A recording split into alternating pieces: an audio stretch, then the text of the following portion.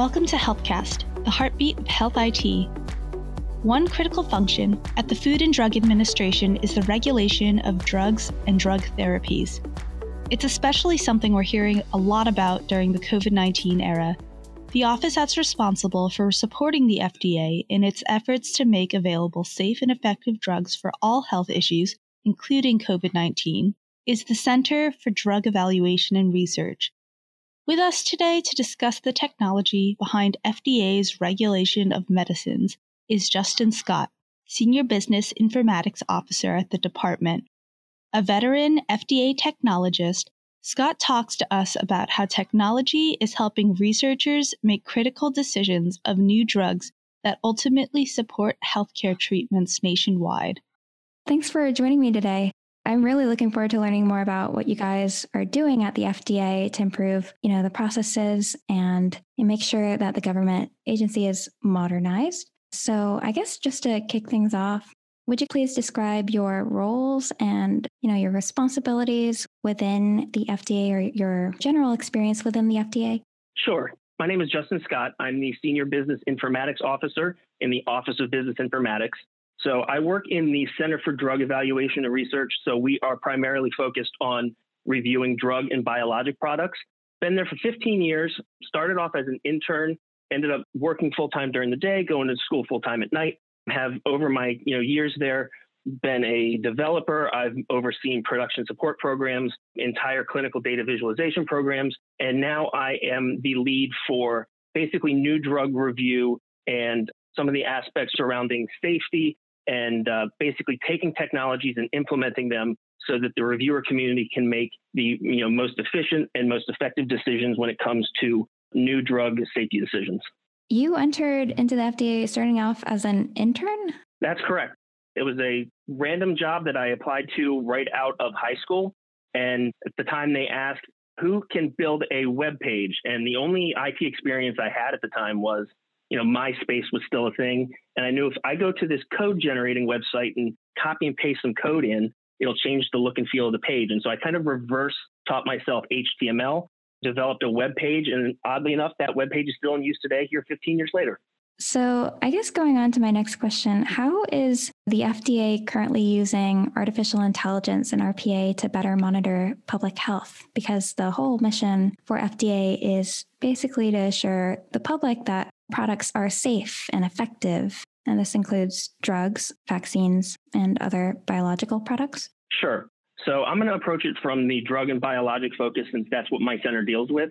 So to understand where we're at now and where we're heading, we kind of need to start with where we were. In the mid-90s, there were this pharmaceutical boom, and, everybody under the sun was submitting stuff to get approved by the FDA. And so this eventually led to an overwhelming backlog. We're talking like 2 years of reviews that were sitting on somebody's desk. And, basically when that was happening across the center, the cure for cancer could potentially be sitting in a pile on somebody's desk, and they don't have the time to get around to it. So what we've done is Congress put something into place that basically allowed the FDA to hire more staff.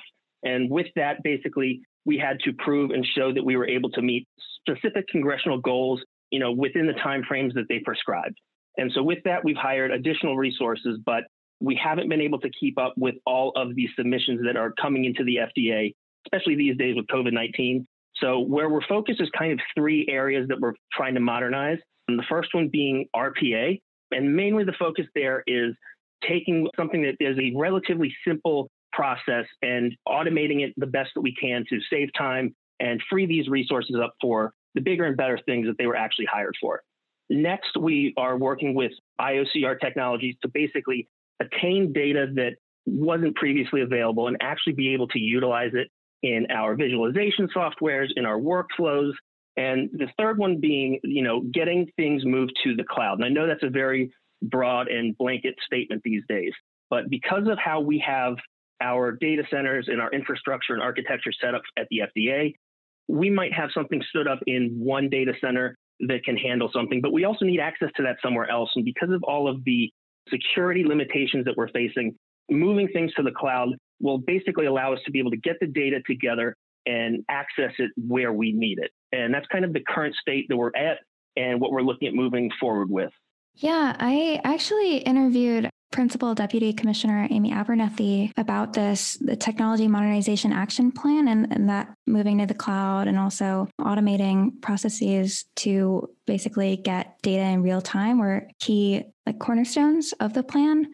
I think you noted a couple earlier, but what are some of the main challenges that, still exist with implementing RPA and artificial intelligence and I guess generally automation to help improve these processes? Since we are truly dealing with big data here at the FDA, and I mean millions upon millions of records, we need yesterday's data in order to make informed decisions about how to move forward. If we just implement something along the lines of scraping files using IOCR, it's great to have the data once we flip the switch and move forward. But, in order to really understand, where we're going, we have to understand where we're coming from and what decisions were made before us. And so basically coming up with solutions to, look through the past, the historical data and all of the different, versions upon versions, all the changes, all these little nuanced things that you don't know until you're looking at this historical data. That's been one of the major challenges that we face, is basically kind of not just moving forward with advancing things, but also taking our time to gather all the information that we have historically. And anytime that we're put in a situation that our data is being utilized by our reviewer community, or they're actually using the tech themselves, that is something that we have seen be a hurdle where, these are scientific reviewers. They're focused on their scientific method. They're averse to any change that's, not proven. And that's basically been one of our biggest hurdles thus far. Are there other processes that you think need to be taken into consideration when implementing AI and whatnot? So at least for the use cases that we have at the FDA, we've been heavily focused on IOCR. And originally it was a proof of concept where we were trying to take these clinical trial data, these reports that are submitted to the FDA, and basically scrape them and take this information and put it in a readable format. Because as it stands today, when these are submitted to the FDA, it's just a PDF or a sheet of paper. And if any clinical reviewer wants to have any idea of what's going on, they have to open up multiple PDFs and gather all of this information. And so by being able to extract this data and structure it, it's, what we've said is basically getting us into the 21st century as far as allowing these reviewers to have something that's not just, reading a sheet of paper. And what we found is as we've extracted, all this data for stuff that's related to COVID-19, we've started using it for the opioids epidemic, labeling changes. Basically, what we found is there's so much data that it's basically established a greater need for natural language processing, NLP. And what we found is we primarily focused on, keyword-based, just anything being keyword-based. And that just doesn't cut it anymore when we have, the volume of data that we're looking at. So using this safety report as an example, it could mention some sort of drug in this narrative section that, the patient took drugs X, Y, and Z. And, these were the dates they took them and stuff. But if you were to run a keyword search, that report would come back in your results. Whereas, without that added context, basically you'd be getting, misleading information, if not inaccurate information. So the need for NLP is something that we are focused on at this point now that we have access to all of this data that we've been sitting on for all these years. And on top of that, it's not just the NLP component, but some of the data is so complex and has so many, variances over time that making sense of it, knowing where to look in these forms and all these different free form documents is pretty brutal. So, NLP is probably the next step that we're going to be looking into for at least some of the stuff that we're focused on in the Center for Drugs Evaluation and Research. A lot of what the FDA does is we get something submitted to us. We have to review it and determine what action needs to be taken. It might be no action. It might be something that needs to occur. And so everything is basically, document in, what do we do with it? All right, now let's generate some sort of review and send some sort of communication back out. There are also situations where as we are evaluating the data, we might notice something ourselves where, okay, we notice this signal that basically means we need to put a trial on hold. So in that point, we would initiate the communication with them and basically shut down the trial until they get back to us. I was also thinking about how there are a lot of disparate data sets within the FDA itself. FDA has a lot of offices with, different functions and objectives. So could you touch a little bit more about cloud technology and how the cloud will significantly help bring these data sets together, or maybe not? No, it's a great question. And you're absolutely right. In a lot of regards, the way things have been done at the FDA historically have been very, very siloed, and different groups have been, seemingly protective of their work. We have particular reviews that are being done where different disciplines, whether it be non-clinical reviewers, product quality reviewers, even if they're writing the same document together, they don't want to share their information, even if it's in draft form. And so I'm not sure if moving to the cloud will necessarily be able to get over that hurdle. But the thing that I think it'll help address is presenting everybody, as I mentioned earlier, with the access to the data that they need. It makes complete sense that if we have the data available, it should be exposed to anybody who needs it, because, it's one of those situations where 2 + 2, it might equal 5. And you don't know if 2 + 2 = 5 if you only have 2 that you're able to work with. And so I know that we're in the process of, as I mentioned, we have certain data that's only available on certain data centers. And so by getting everything to the cloud, we've already begun working on this migration, made substantial progress on it. And I think basically it's a question of, what it can be done once we get everything to the cloud. And I think that's where we're still evaluating, just what is possible for the FDA.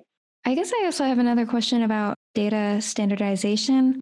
So with all of this data, all of it is formatted differently. You mentioned that reviewers get documents in PDF files, and, it's harder to extract the information that way from these files.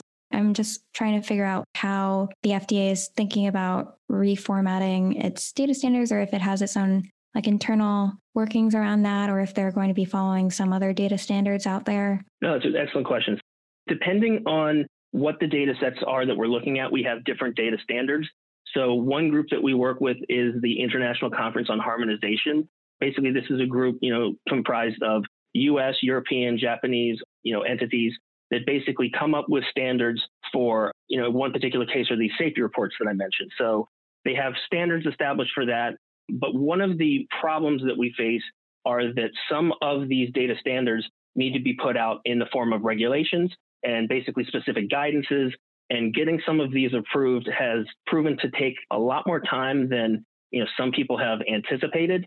So depending on the nature of what the data standards are, we try to build internally certain validation steps so that when data hits the door, we're able to immediately and programmatically analyze it, make sure that it adheres to the standards that need to be met.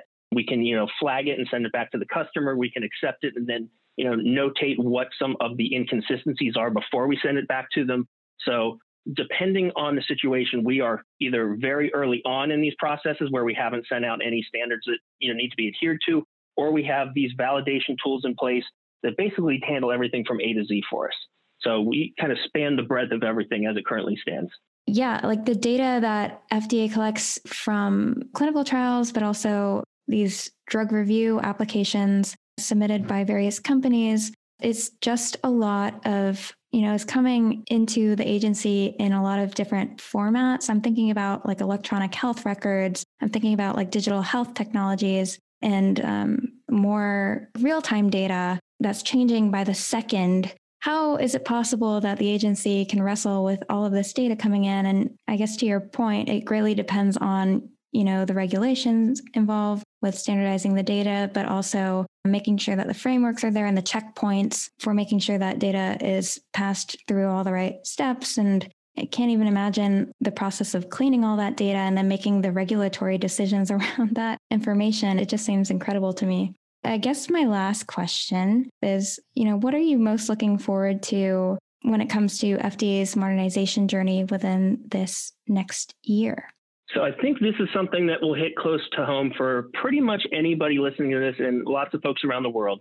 And that is something that can help us tackle COVID-19. And so what's really cool is with the IOCR technology that we've recently procured and been utilizing, that was the first time that we've ever been able to aggregate this safety data, that's part of clinical trials for COVID, on top of anything else. And so we're finally able to get a better look at what's actually going on with the patients who are in these clinical trials, what their patient history is, what their demographics, what type of reactions they're having, what medications are working for them, which ones aren't. And so it's basically just anything. It's kind of what you don't know kind of a thing. And I'm not sure what technologies are out there and, where we would normally be able to go to some sort of conference and be able to get a little bit more information. Unfortunately, that's a hurdle that, we now have put in front of us. And we're all about actual analytics at the FDA. So basically, we have data in front of us. We are able to understand what the data actually means and be able to take that and take some sort of action to move forward that's the best for the American public. I really appreciated you taking the time to speak with me today, Justin, about this because, it is very relevant to what's going on today. Reviewing all of these clinical trials and reviewing these drug applications for potential COVID-19 vaccines. I don't want to say we're rounding the corner, but, we're getting close to the approval of a vaccine. I don't know when exactly it will be widely distributed, but we are nearing that edge. But I really appreciated this conversation, Justin, and thanks so much for coming on the show today. Great. Thank you for having me, Faith. I appreciate it.